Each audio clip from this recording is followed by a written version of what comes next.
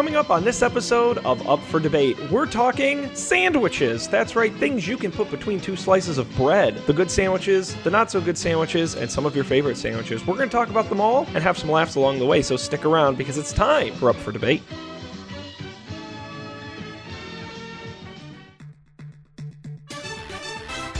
This is Up for Debate, episode number 61, recorded September 29th, 2016. Between Two Slices. Hello, everybody. Welcome to this episode of Up for Debate. I'm Sean Jennings, the guy with a slight cold, joined as always by the guy who you cannot see, Mr. Matt Mariani. I picked the one week I get a nice new haircut, and no one can see it.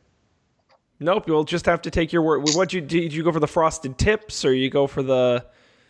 I was told that it's called the fade. The fade? Did you get like the Mets insignia styled into the side?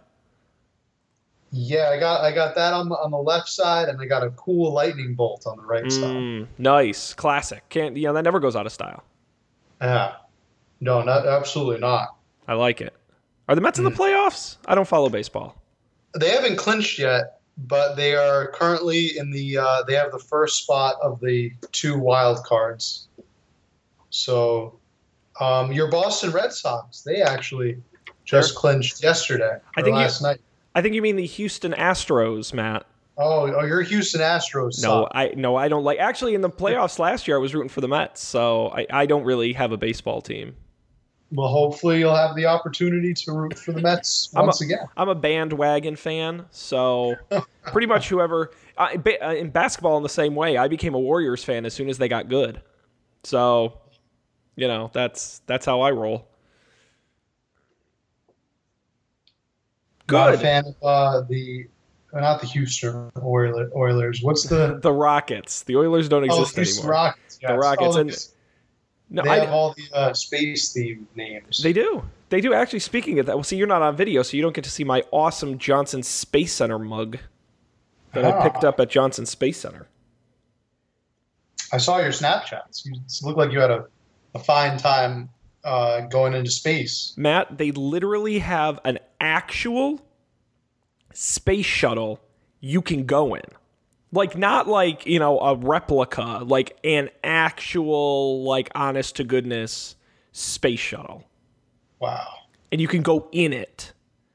And, they don't actually let you, like, operate it, but they have all the switches and the button. You actually, like, see the cockpit. You know what's going to happen one time? The next time you go and visit, you're gonna go inside and you're gonna accidentally, like, hit the control that shuts the door, and then you're gonna be like, oh, how do I open the door back up? Here, I wonder if it's this button. And then the engines start roaring, and then you're like, I wonder. All right, how do I make the engine stop? Maybe it's this button. And then the wheels start turning, and it starts to cat crawl on the runway. Before you know it, you're in space. You're in space. I feel confident that's not how it works. But the funny thing is, the way they have it set up there. Because, the space shuttle would land in California, and then to get it back to Florida to launch again, they put it on top of a Boeing 747, strapped it to the top, I'm sure you've seen pictures, and would fly it across the country. A big feat of engineering, quite interesting. But so at Johnson Space Center, they actually have the Boeing 747 with the shuttle strapped to the top of it, and you climb upstairs and you can go in the 747, and then you can go in the space shuttle. That's pretty great. And so I like to say that you couldn't launch it, but it is just a plane on wheels just sitting there. I don't, who knows? If there's one person who would be able to launch that space shuttle and get it, into outer space, you know who that person would be? Buzz Aldrin. No, I don't know who. It would be Miss Frizzle. Miss Frizzle. I thought a bus was more her style. I mean, she has the Magic School Bus, but yeah, she doesn't need a space shuttle. That kind of scenario is always like how their shows go, isn't it? Like they all get locked in the museum, and then the things start coming to life. That teacher, she is some kind of evil witch demon. Like the crap she puts those poor kids through. Yeah. Like imagine the story. It's horrible. It's really genuinely horrible. And you know what? I sincerely doubt that she gets permission slips for these trips from the parents. Absolutely not. And those kids, like, every time are in some kind of peril. And because I guarantee if she collected permission slips, that what's that kid, Arnold? Yeah. He'd never go on a field trip because he hates them. He hates going on a field trip. Mom, Miss Frizzle's going to take us inside the human body. I need your permission. Uh-huh. He should probably ask to be transferred to a different school. You should bring it up to the school board. I can't imagine that's... I mean, you're a teacher, Matt. That's a nightmare. Is that, yeah, legally? I mean, you have a teacher in your building who's not collecting permission slips for a field trip. It seems like they go on field trips every day. That's right. So when do they actually learn anything? Yeah. Could you? I mean, I'm all for learning through experience and design, but could you imagine the episode of the Magic School Bus where Miss Frizzle and the students, where they have to take state-issued standardized tests? You're like, all right, students, yesterday we went to outer space. Today, you're going to be filling in the bubbles and answering essay prompts so they can grade me as your educator. None of the things that we learned are on the test. Oh, God. Miss Frizzle, why isn't the test asking us about the time we shrank down to the size of insects? Like, I don't know. They didn't teach me this in teacher school. Oh, my God. Yeah. No, those kids... I would not be surprised if it was like Lost, where those kids are like in some kind of hell purgatory this whole time, and they're not, like they all did terrible things in a past life, and that's why they are now permanently stuck as students that never get older and have to go through these insane adventures where their life is constantly in peril. That'd make for a great series finale. Like a philosophical thought piece of the Magic School Bus. They never learned enough in their previous lifetimes. Now they must be taught again and again. Constantly, as feeble-minded children. I mean, there's one episode I remember where they go in outer space. Yeah. And the boy, Arnold, who hates the field trips to begin with, he takes his helmet off when I think they're on Pluto. Yeah. And his skin freezes. Yeah. It's awful. He freezes solid into a solid block of ice. All right? So he's dead right there. He died. Like, you don't take your helmet off in space and live. But the lizard, I forgot the name of the lizard, but it's Miss Frizzle's pet lizard. The lizard had some blow dryers and hair dryers, and they thawed him out with the hair dryers. That's not how that works. Even when the Magic School Bus tries to teach you something, they don't even teach you the right thing. It's just a massive lawsuit waiting to happen. Now Pluto's not even a planet, so they did that all for nothing. Nope. Oh my goodness, Magic School. We need to do a whole episode on children's educational programming, like Bill Nye. Put that on the spreadsheet. Add it to the list. All right. Well, I think we will. Wizard. You ever see Mr. Wizard? Mr. Wizard was grumpy. Yeah, he always seemed angry. He's like a less friendly Bill Nye. Yeah, that's how I describe it. Yeah, but he was Canadian too, which I always thought. Yeah, the kids are all. If you go back and watch it and pay attention, you're like, yeah, this is definitely shot in Canada. Okay, I'll look for that next time I watch Mr. Wizard. When you're watching reruns of Mr. Wizard. He was very grumpy. He seemed like he's like, now pay attention, kids. I'm not going to go through this again. And like Mr. Bill Nye is like, I want to make science fun. And yeah, I always felt like Mr. Wizard was like one or two sly comments from a kid's away from slapping them. Yeah, I was going to say He's like, I swear to God, if you screw up this experiment one more time. How many times do I have to go over it? This is fusion. This is fission. God damn it. Oh, that poor old man. Getting stuck with all those kids. Oh, Matt. Sadly, we're not here to talk about children's programming. But No, we're here to talk here about for an even nobler purpose. an even more in-depth, fascinating discussion around a topic that's on the minds of millions of Americans. You know, Matt, today is National Coffee Day. Why aren't we talking about coffee? I don't know. That was a real missed opportunity. We kind of did when we did breakfast. Now, I should mention that National Sandwich Day is on November 3rd. Why aren't we talking about sandwiches then? Wow, Matt, So what we could do is we can wait for November 3rd and then talk about coffee on November 3rd and we just switch the days around. The funny thing is, November 3rd is a Thursday. Well, that's perfect. So I think that works. So it's almost like fate. It's almost like fate deigned this to happen. I agree. I think there's no better time to talk about sandwiches than on National Coffee Day. And there's no better time to talk about coffee than on National Sandwich Day. Perfect. I'm glad we got to the bottom of that. Matt, sandwiches. Sandwiches. Is there Do you know anything anybody better? that says sandwiches? No, because I don't think that's a thing. It shouldn't be. I'm not. But No. it is. I don't think that's true. Like there's the G in it. They invent that G. Sandwiches. Yeah, I think you just made that up. You never heard that? I'm not buying it. Not buying it. So sandwiches, right? Where do you want to start on sandwiches? Because the great thing I think about a sandwich is that it can be literally anything. Like sandwich to me may be the least defined food on the planet. Like there was the famous argument, is a hot dog a sandwich? No. It's meat between two pieces of bread. Yeah, but that's not what a sandwich is. Okay, so let's start with that. What is a sandwich? I think for a sandwich to be a sandwich, it has to be arranged vertically. Okay? And a hot dog is arranged horizontally. Well, not if you tip it over. There, that is why a hot dog cannot be a sandwich. So, yeah, but what about like a lobster roll? A lobster roll is not a sandwich, it's a roll. Well, no, that's why it's not called a lobster sandwich. So any top cut sandwich, so any kind of roll cut vertically instead of horizontally is therefore not a sandwich. No, if it's arranged. So yes, a hamburger is a sandwich.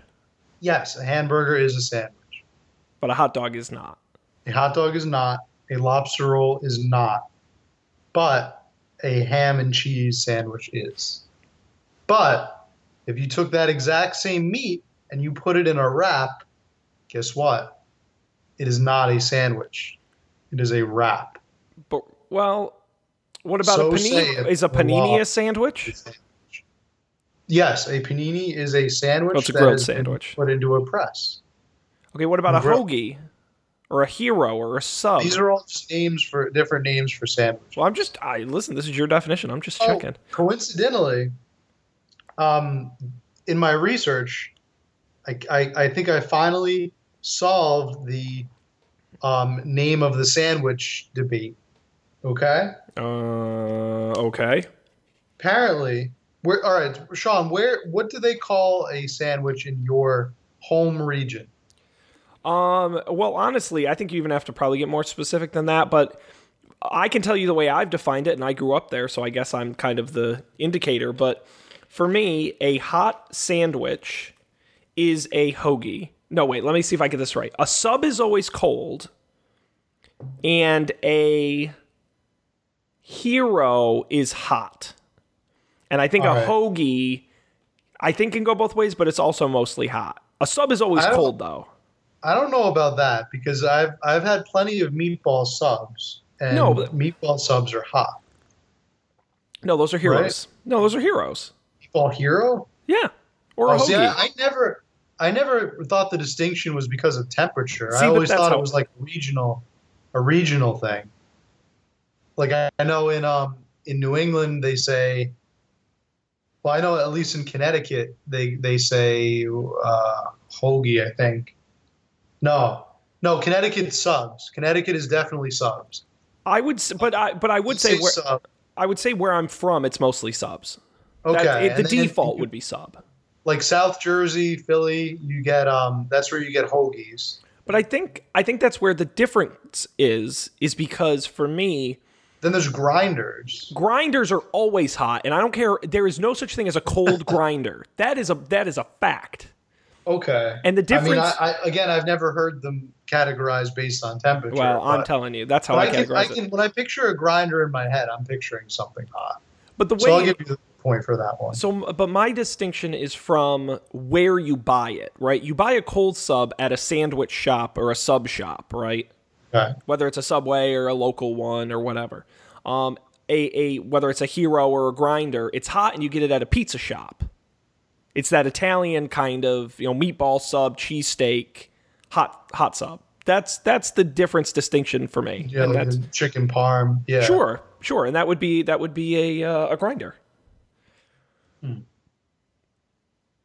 Well, I just know based on what I've read, it seems like they all started out as heroes, which comes from the Greek, the same word gyro. Yeah. Is gyro, yeah. And then that became hero for sandwiches for everything. Matt, is a gyro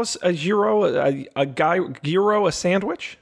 Gyro. I'm sorry. Gyro. Sore throat. I would say that it is not a sandwich because it's more like a wrap, right? I guess, yeah.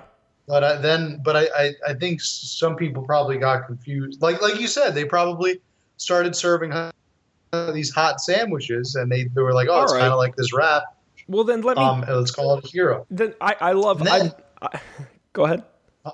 The sub came because a naval base in Connecticut ordered like 500 heroes, and they started calling that hero the sub hero, and then eventually it just became the sub.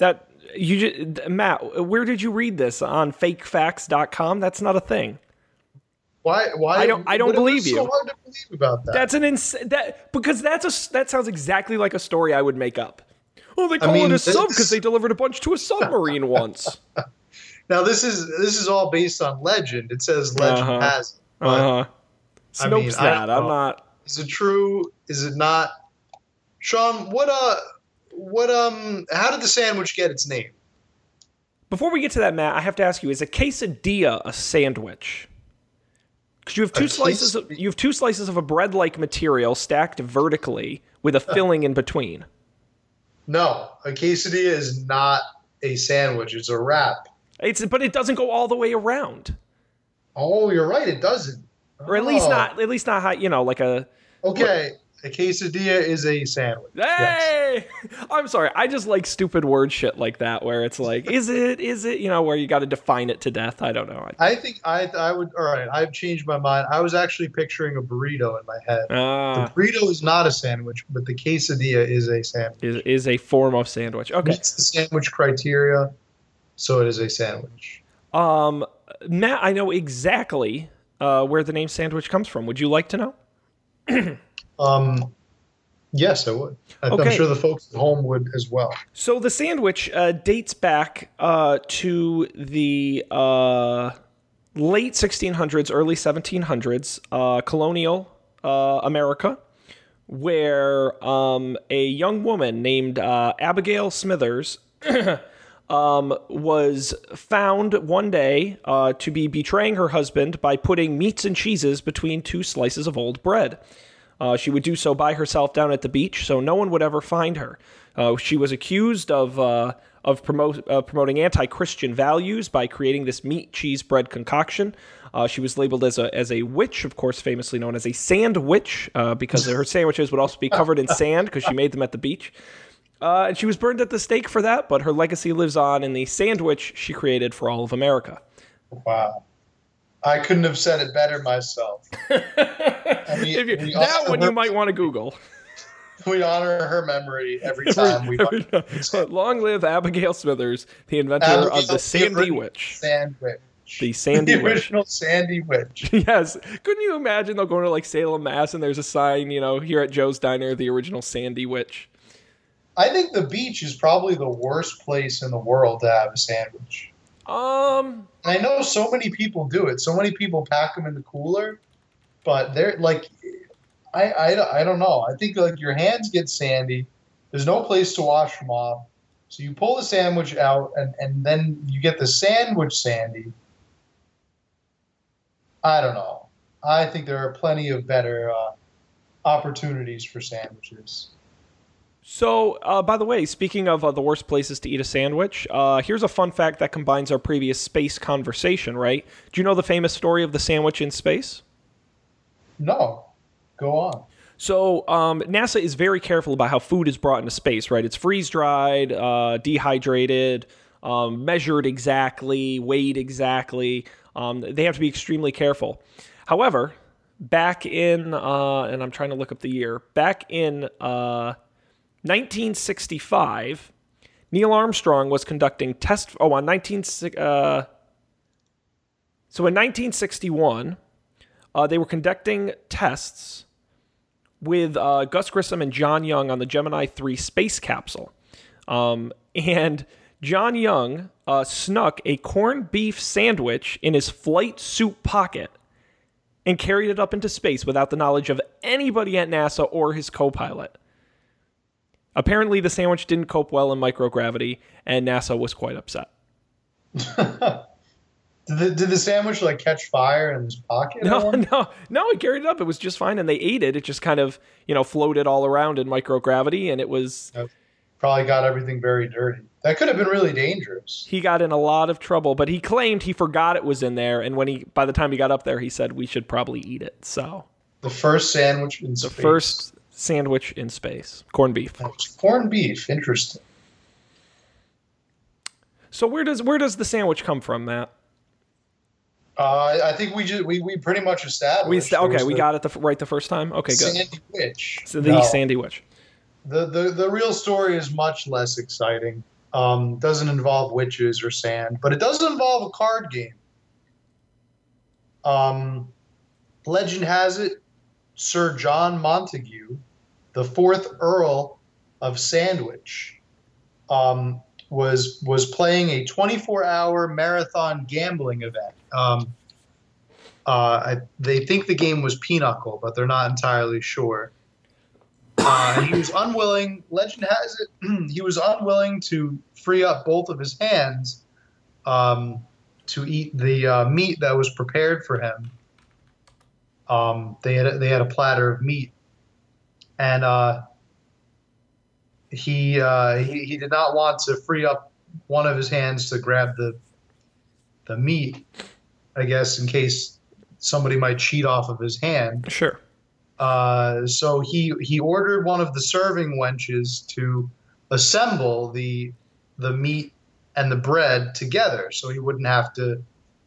I guess so he would be able to just eat it both with both of his hands, and he could put the cards down so people wouldn't cheat and look at his hands. So, yeah, the Earl of Sandwich invented the sandwich because he was too preoccupied with gambling to get up and make himself food, which is kind of sad in a way. Maybe he had like some kind of problem now that you think about it. Maybe Matt, he was a gambling addict. I call crap on that, like I do all the stories you tell us, and mainly on this one because that's like saying so and so guy invented the map.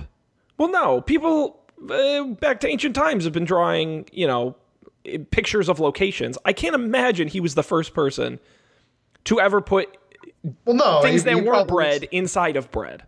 He almost definitely was not the first person to think of that idea, but that's just he just gets credit. I guess that's just the most famous occasion.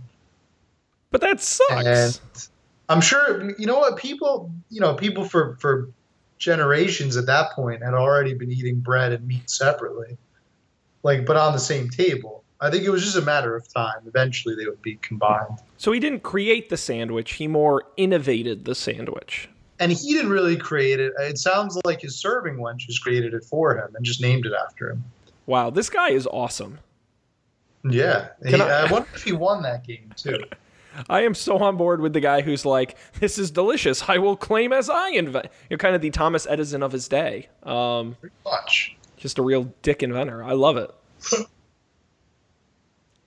Very Sean, good. what do you think the most popular, or what do you think the most consumed sandwich in America is annually?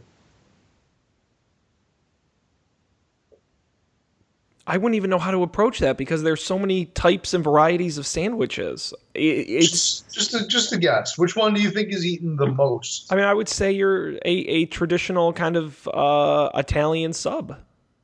You're An sort Italian of sub. your ham salami kind of Italian meats sandwich. Well, one of those is the right answer. Oh, is it ham? Is it a ham The sandwich? ham, yeah, the ham. Traditional ham sandwich is the most eaten sandwich. And believe it or not, the most preferred condiment to go on that ham is mayo. Yeah, I could see that. A lot of people like their mayo. Mustard actually came in third under cheese. They counted cheese as a condiment. Cheese is not a condiment. I would say that cheese is like a secondary kind of. It's like almost like the second half of the sandwich, really. No, you know what? Cheese is cheese. It's its own category. Like it's like Yeah, what elements do you have in a sandwich? Bread, meat, cheese, condiment. Like it's its own thing. Pickles sometimes. Oh, pickles. Okay, but see, I happen to really like mayo with ham. I didn't think it was that common. A lot of people put mustard on ham, which is okay too. But I don't know. I've always been a bit of proponent of the mayo ham combo.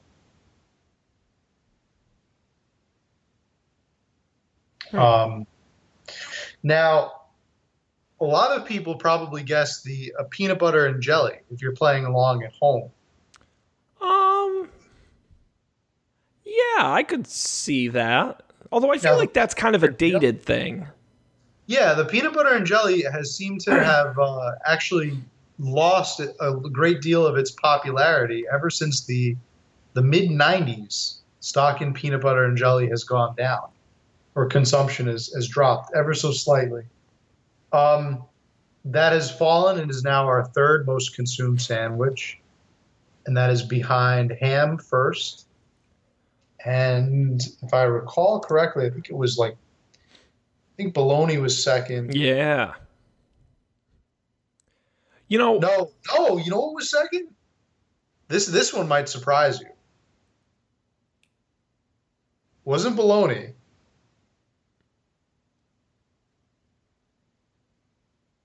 The BLT. God, that's a weak sandwich. It's the second most consumed. That's bullshit. Matt, where are you finding these facts? I mean, seriously, I am. Why do you doubt me? Why would you? Because the doubt BLT is like a weak ass sandwich. I'm sorry. It really is. I've always hated the BLT. I've always discredited the BLT. To me, the BLT is a sandwich that just is permanently missing something. That's exactly right. I go to eat it and I'm like, this is incomplete. You could pretty much improve the status of the BLT by doing almost anything. Yeah, to it. literally. If you add cheese, it gets better. If you add an actual meat patty, it'll get better. And then you can call it a burger. If you add ham, it becomes a ham melt and it gets better. Like a BLT is a sandwich you put another sandwich inside of. Exactly. Yeah. I don't know why it's even a thing or why it's even worth. And I especially don't know why it's the second most consumed sandwich, and I don't believe that. Well, first of all, I don't know who's spending the time and effort to survey Americans on which sandwiches they eat the most. I mean, probably the companies that probably like Boar's Head or something. The sandwich lobby, Big Sandwich. Yeah, Big Sandwich. Big Sandwich. Yeah, I don't know. I mean, my go-to sandwich, Matt, do you know I eat the exact same sandwich every single day? Oh, you're one of those people? I'm one of those people. You get you get a roll. Okay. And long you put roll or like a round roll? Like a round roll. Like a Kaiser roll or a there's another name for it. Yeah, I'm trying to think of the name for it. Bulky. A bulky roll. Yep. Yeah, bulky. And then on the bulky roll, you put boar's head rotisserie chicken that they shave for you at the deli. Some shredded 4 cheese Mexican blend shredded cheese. Okay, this is getting weird. Iceberg lettuce. This is getting real weird. And then that's it. Oh God! You don't put a condiment on it? I don't like sandwich. I'm not a big sandwich condiment guy. Weird. That is a real weird sandwich, Sean. I hate to tell you. How is that weird? All right, so let's start with the. Break it down. 100% chicken is okay. You could improve that. You can make it buffalo chicken. Too spicy. Or you can make it a smoked chicken, which is also. Well, that is kind of what the rotisserie chicken is. Or you could ask for a barbecue chicken. I've tried that. It doesn't have a lot of barbecue flavor. Like, I can't tell the difference. It is a little weak. Yeah. But I'm not. My beef is not with the condiment. My beef is not with the chicken, if you will. Uh-huh. My beef is with the. It started going downhill for me as soon as you said shredded cheese. Okay, but hang on though. I want to rep for shredded cheese. And by the way, I put shredded cheese on everything. I go through shredded cheese more than I think any other food item I buy. Why what do you have against sliced cheese? Because A, it is too much cheese. I don't like a lot of cheese. And 2, you get more uniform cheese spread. The problem with especially if you go for a square slice on a round bun, your cheese distribution is off. It's like when you go to, it always bothered me when you go to like a Subway, which I don't really go to Subway anymore, but they have the triangle slices of cheese, but they overlap the corners instead of doing them opposite. Yeah, so because they could uniformly cover your sandwich, and instead they double layer the cheese and then leave parts without cheese. I'm like, I assume that's why it's in that shape. Like, come on. Well, now with shredded cheese though, you must put a lot on it. Decent amount. It's like unnoticeable without. Right. No, unless you pile it high, it's like it's a healthy amount, but I don't like a lot of cheese anyway. Especially if I got deli cheese, I have them slice it real thin anyway. So okay. Don't be hating on my. Now, all right. No, I'm not done hating it. I'm not done hating it. You still got your iceberg lettuce there. Did you know that's mostly water? Yeah, it's a weak lettuce. 9% water. Listen, Matt. It's a weak lettuce. The problem is, I find iceberg lettuce takes longer to spoil than other types of green leaf. So you're economical about it. I'm economical, and it's cheaper. So it's a budget play. Look. What am I going to get? Spinach, romaine, red leaf. What do I look like? I'm made of money. That's the good stuff right there. Spinach is actually a fantastic sandwich green. I used to do that a lot.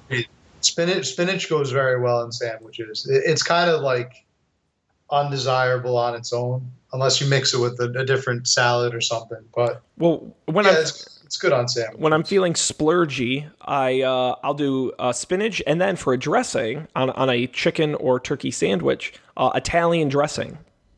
That's very good with the spinach. So it's basically like you're having a salad. Agreed. On top of your chicken, it's like a chicken salad, but as a sandwich. So now, in terms of favorite sandwiches, I probably have 2. I have my favorite sandwich, and then I have my favorite. My favorite I'll call it the working lunch sandwich. My favorite sandwich, the classic sandwich that you can have at home, believe it or not, is just a simple grilled cheese. Okay, but define simple grilled cheese. I mean, are you talking bread and cheese? Just a grilled cheese sandwich with like 2 or 3 slices of cheese. Right? maybe you put 1 slice of ham, maybe you don't, maybe you put bacon. I think grilled cheese is it's just so nice and versatile. And unlike the BLT, okay, unlike its BLT cousin, it can stand alone, and an enhancement would help it, but like for me, something about it, just nothing ever beats that classic grilled cheese sandwich. All right, with a lot of butter, fried on a pan or a grill of some kind, and maybe a pickle on the side, maybe some fries. What I really like about the grilled cheese is the fact that it's so versatile, right? Because you start with such a clean slate of a sandwich. And you're right, you can just do bread and cheese, and hell, even Wonder Bread and Kraft Singles is a decent sandwich.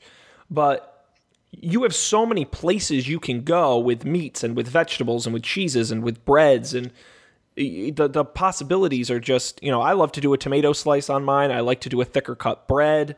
I like to mix types of cheeses. You want to get a provolone or something a little heavier, but then you also want something that's going to string like a mozzarella. When you pull it apart, pepper jack for the spice. You do a little peppers and onions in there or something. I've made mac and cheese inside a grilled cheese. Yep. I mean, there's so many ways you can do it. Pulled pork is fantastic. Yeah. Come on. Get out of here. So, no, I agree. I think, to be honest, that should be the number 2 sandwich. I don't know why. It's the best one. A BLT should, yeah. Yeah, totally. I would totally demote the BLT. It's a sad excuse for a sandwich right there. Yeah. And I don't like anything that says open face. Okay, like you got. Well, is an open face sandwich a sandwich?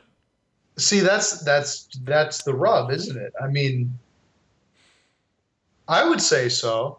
Because really, all you're doing is you're taking the top bun off, but it is itself a sandwich. That's like saying this cheeseburger is not a cheeseburger because I took the top bun off. I think it's still a cheeseburger. But see, I think of it more like is a pizza with no sauce still a pizza? It's a round dough and it's got cheese and a few other things. I don't think it is. I think at that point it becomes a flatbread. But that's what I'm saying. So at what point does a sandwich stop being a sandwich? I think it's prime. Well, the number one thing you need to be a sandwich is between 2 slices of bread. And if you take out one slice, you're... Well, now, in that definition of the pizza, you're actually removing an ingredient in the pizza. The sandwich, you're not removing an ingredient. You're just putting it off to this. You're putting a... I've had open face sandwiches where they don't give you the other slice of bread. Yeah, but the bread is still there. It's just there's only one slice of bread instead of 2. You were entitled to your opinion.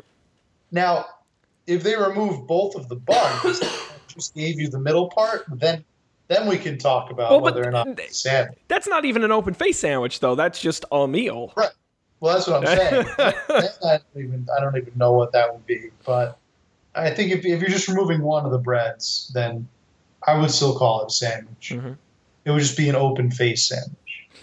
Now you said grilled cheese was your number 1. Yep, grilled cheese was definitely my number 1 sandwich, but you can't. It's really kind of inconvenient to bring to work to like have as a working lunch kind of thing. So my favorite go-to to bring to work, I'm going to get a little ethnic here, and I'm going to say it's the mozzarella and pepperoni combo sandwich. First of all, is that ethnic? I think it's pretty. By ethnic, I meant Italian. It's an Italian sandwich. Matt, you are Italian. You don't have to say ethnic. You get away with it. I guess I could get away with it. So what? You just put pepperoni and mozzarella between 2 slices of bread? Yes, but what you need to do is it needs to be a generous amount of pepperoni. Okay, you can't chintz on the pepperoni. It has to be, I would say, at least 5 or 6 slices of round pepper, like full pepperoni. And we're talking like deli pepperoni here. Yeah, the deli kind, not like the pizza topping kind. Sure. And then you get yourself like 5 or 6 or 7 slices of that, and you get a generous slice of mozzarella cheese. And it doesn't really need more than that. I like it on just hamburger bun.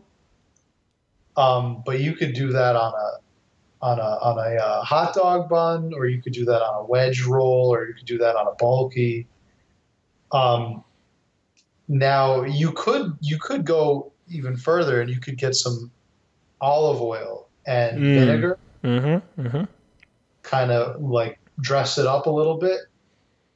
But it doesn't need that. Definitely, just the 2 things by itself would be plenty. Now, sometimes what I like to do with sandwiches, not just this one in general, I love taking the top part off, lining the top part of the sandwich with potato chips or French fries. Wait, with the pepperoni and mozzarella? No, I said you could do it with that one. No, but I mean, just. But what I'm saying is, I don't think you can. Just any sandwich. Oh, you totally could. No, I don't think you can. Oh, you absolutely could do. You can do it with any. I've done it. I've done it with just about any sandwich I've ever had, and it's phenomenal every time you do it. And what I like to do is I like to take the fries, and I make a little thatched roof. Oh my God! I go like vertical, vertical, vertical, horizontal, horizontal, horizontal, and I just kind of line it up like that all the way through. That way, like you were talking about before with the cheese, it's uniform. Like it's all uniformity. Matt, I think this is the part of the show where we have to bring in the disclaimer that says the views of Matt Mariani do not necessarily reflect the views of Up for Debate or Sean Jennings. Then you get a pineapple. And you might cut pineapple up and put that on the sandwich too. And then throw on some M&Ms and put in a little dill relish and whatever you got in the fridge, just throw it in there. Throw it in. That's what we call soda, purple stuff, Sunny D. It doesn't matter. Just put it on the sandwich. That's insane. Now I would be worried. So you're telling me you're sort of like go to bring to lunch or bring to work type lunch is pepperoni and mozzarella. That does not sound healthy. Oh, it's not. It's terrible for you. Like I feel like if someone ate that every day, probably shorten your life by about 3 or 4 years. But I mean, it sounds good, but you will enjoy it. Now, I don't bring that every day. Okay. Like that's my favorite thing to bring to lunch, and I probably would say I have it like once every 2 weeks. But I guess when bringing a lunch, I'll do something lame like turkey and mayo or ham and mayo. That's like the everyday lunch, but the it's a special day when you got the pepperoni and mozzarella to look forward to. I did like that you mentioned one thing, which was for me probably if I had to pick a number one sandwich condiment across the board, I think it would be an oil and vinegar. I think is a vastly underrated sandwich condiment. I mean, don't get me wrong, mayo's fine, mustard's fine, ketchup is weird, but I think a sandwich can be really heightened by the inclusion of an oil because for me, it doesn't weigh down the sandwich as much as a thicker condiment. I was going to say it. Yeah, it doesn't. It adds flavor without adding weight, and it complements meats. It does. It complements them, but it does not detract. It says, "Look, you're the real star here. I'm just here to make you look good." That's what the oil and vinegar salad dressing does. It doesn't. It's not like the mayo where it wants to be the star or the the mustard. The mustard really wants to. The mustard is a diva. But no, that salad dressing. It kind of says, "I'm going to help you out. It's your show, but I'm just going to make it the best show I can." Now, Matt, I want to talk about a different kind of sandwich. Because in if I had to pick my second, so I would say the chicken sandwich is what I bring every day to work. It's not my favorite sandwich. My favorite sandwich is probably an Italian style sub with several Italian meats, lettuce, tomato, onion, pickles, olive oil, some kind of seasoning on a nice roll. But behind that is probably tuna salad. And I think salad sandwiches are interesting. Your egg salad, your chicken salad, your tuna salad. Very mayo heavy. Ham salad, absolutely. Usually a little more mayo heavy. Makes a bit of a thicker sandwich than you might have otherwise. You can do tuna with, again, you get a little cheese on there, melt it. Hot tuna sandwich. Come on, tuna melt. Pretty good. Throw some pickles on there. It's makes a good sandwich. Definitely, yeah. There's a whole untapped market. You got egg salad sandwich. You have now we can get into another debate though. Is that actually a salad? Because really, what they do is they kind of cut the meat up into cubes, right, and then just douse it with mayo. No, a good whether it's chicken or tuna or whatever salad has more than just chicken and mayo. If your chicken salad has just chicken and mayo, you've kind of failed at life. What else does it have? Oh my goodness! Well, first of all, you got to put some spice in there and some flavor. I've had it. There's a great one I had once where it had cranberries, a little curry. Yeah, I was just gonna say curry is fantastic. And cranberry is very underrated. In a good tuna salad, you'll put celery and onions and garlic, and you make some nice flavor out of that. So no, I don't. I think it's pretty rare to just have it be straight. Egg salad is usually a little more straightforward, being just egg. Egg salad, you put some relish in there. Relish. A mustard, I believe you can put in there. Some horseradish. Yep. You've got some good options, certainly. Yeah.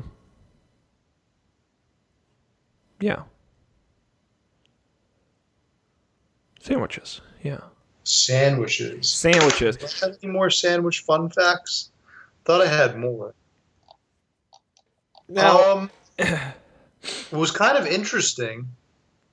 Would you like to know the most expensive sandwich? Yes. The most expensive sandwich ever sold. You're going to call bullshit on this right away. I know it. It was just a grilled toast sandwich, which I think they mean grilled cheese because I remember hearing about this. But it's I think a grilled cheese sandwich that appeared to have an image of the Virgin Mary on one of the slices of bread. And that sandwich sold for $28,000. Well, I'm going to call BS not on the price, but on the fact that the person who bought it did not buy it as a sandwich. They bought it as a religious artifact. Yeah. So it's not really the most expensive. When you said most expensive, I assumed that because I know there was famously like the most expensive ice cream sundae, which had like caviar ice cream and gold leaf on top and a rare egg in it, and it costs like $20,000 or something. Like that's what I expected. I'm like, oh, the sandwich, the bread was made by monks in the 18th century and has been locked in a cave for 1,000 years, and it's the only loaf ever discovered, and it costs $50,000. Like that's Yeah, it's more of a novelty sell right there. Yeah. I do remember hearing about a sandwich that had gold flakes. Like I forget what kind, and it was probably the most expensive sandwich that you can buy in a typical market. Oh, sure. I want to say it was in Dubai or someplace. Yeah, there's always some restaurant trying to get attention by I know there was a hamburger once they did with like the rarest, most exotic meat and all kinds of crazy. It's like the guy that walked into the Starbucks and ordered, I guess, the most expensive drink that you can order, like with the combination. It's like $87 or something. Yep. God, could you imagine being in the line behind that guy? I would have been so pissed. I hope he went in when it wasn't too busy. I hope so, because otherwise, I put it this way: I hope he bought a lot of people behind him drinks. Not just not just being the person behind him. Imagine being the person in front of him, and you decide that's going to be the one day you're going to be the good Samaritan. Yes. Oh my God. Whatever the guy behind me wants, I'll pay for that too. Oh my God, that's a good thing to like. Just know what the most expensive drink is, like the recipe, just to be a dick to people who do that. Be like, I know, I did that once too. Oh my gosh, this is kind of a side story that has no business being told here, but I took my coworker needed someone to go help him drop his car off at the shop and then drive him back to the office.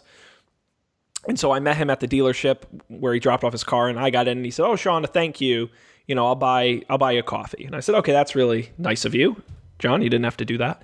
And so he said, "Where do you want to go?" I said, "Oh, we'll go wherever." And he goes, "Well, let's go to Starbucks." Now, there was Dunkin' Donuts closer, but he said Starbucks, for the record. I said, all right. So we drive to Starbucks, and we get in line.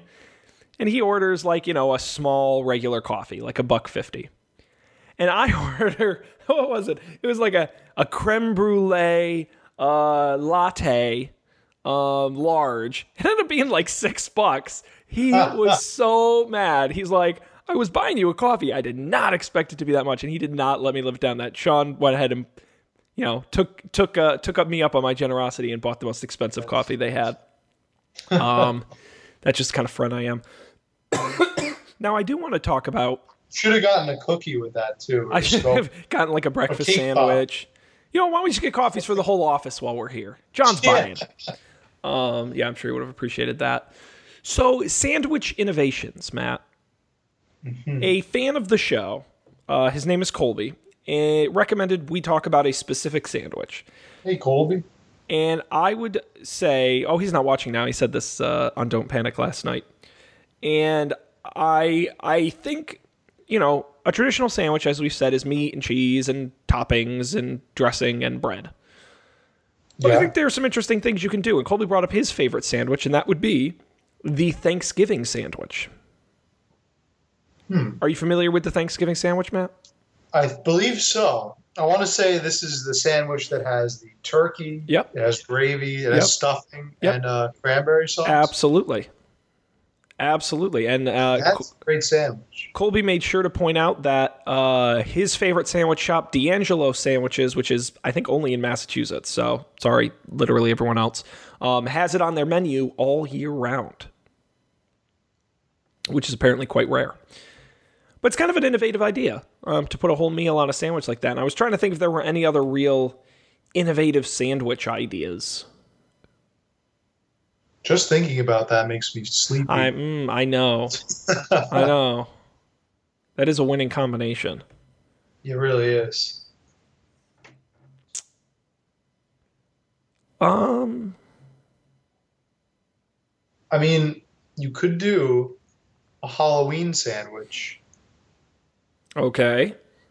You got to take all of the candy from your kid's candy bucket. Okay, you open them all up. You sort them out, the chocolate and the fruit candies, okay? One pile of the chocolate candies, one pile of the fruit candies. You heat them up in the microwave so that they melt into one solid, like a solid block of each one. You let it cool. All right, you put it in a special tray so that it takes the shape of that tray. And then you're gonna put each one of them on a large graham cracker. Okay? Then you're gonna put them both together. So you have one solid layer of fruit candy and one solid layer of chocolate candy. And then you just put another graham cracker on the other end. And then this is where the condiment comes in. Special Halloween condiment. You're going to take all of the candy corn that you have. You're going to melt that together with caramel, like a special layer of caramel. And you're going to just kind of line the top of the sandwich with that, almost like that's the cheese of the sandwich.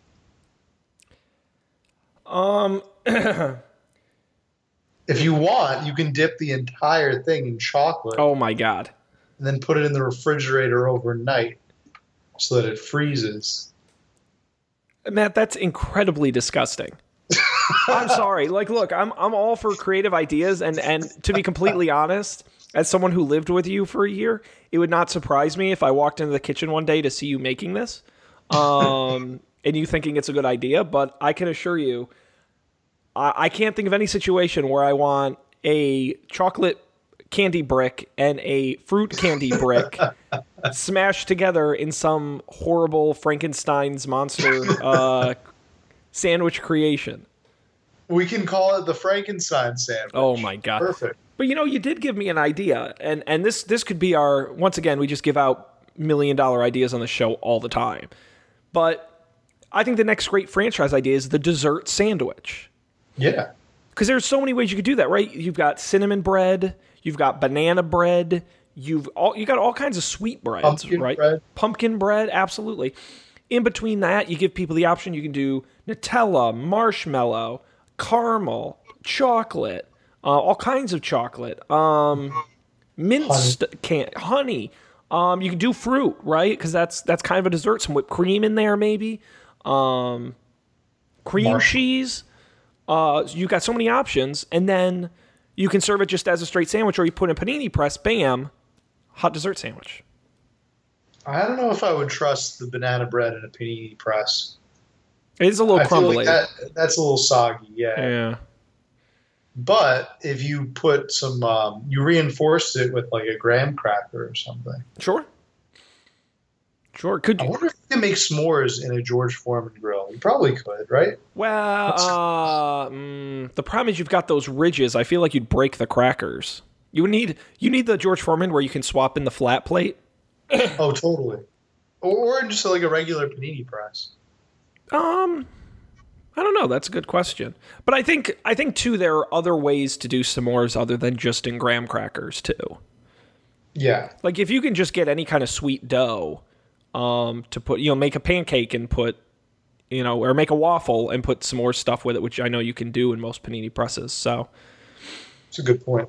There are lots of ways you can do that.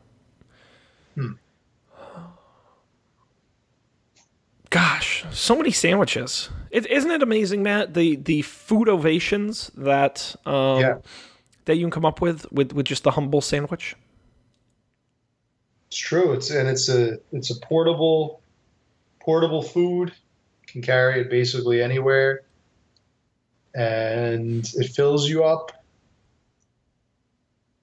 Yeah, the sandwich is great. It's like we pretty much perfected the most convenient food imaginable.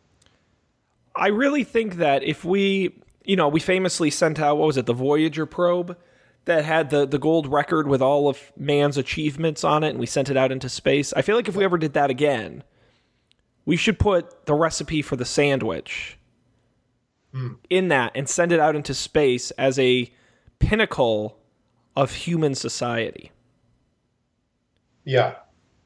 Totally agree. I think it's a no-brainer. Agree. Damn. Well, Matt, we are out of time for this discussion on sandwiches, our continuing look into the world of food here on Up for Debate. Any final thoughts on sandwiches? Other than you probably want one now, like I do? Oh, yeah. Talking about this, definitely makes me want a sandwich. Oh, boy.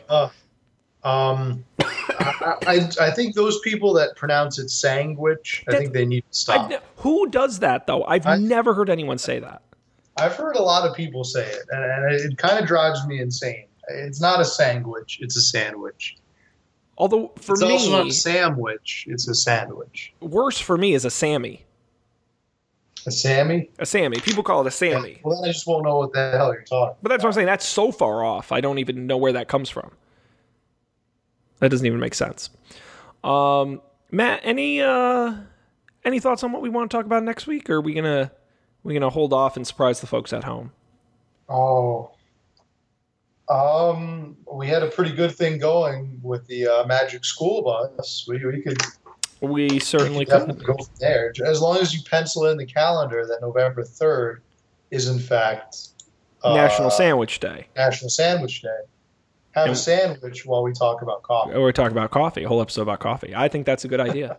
Very good. Well, I will mention at this juncture, as I normally do at this juncture, that if you enjoy this show, and thanks to everyone who checked it out live on Facebook, we do this Thursday nights. God, I don't even know what day of the week it is.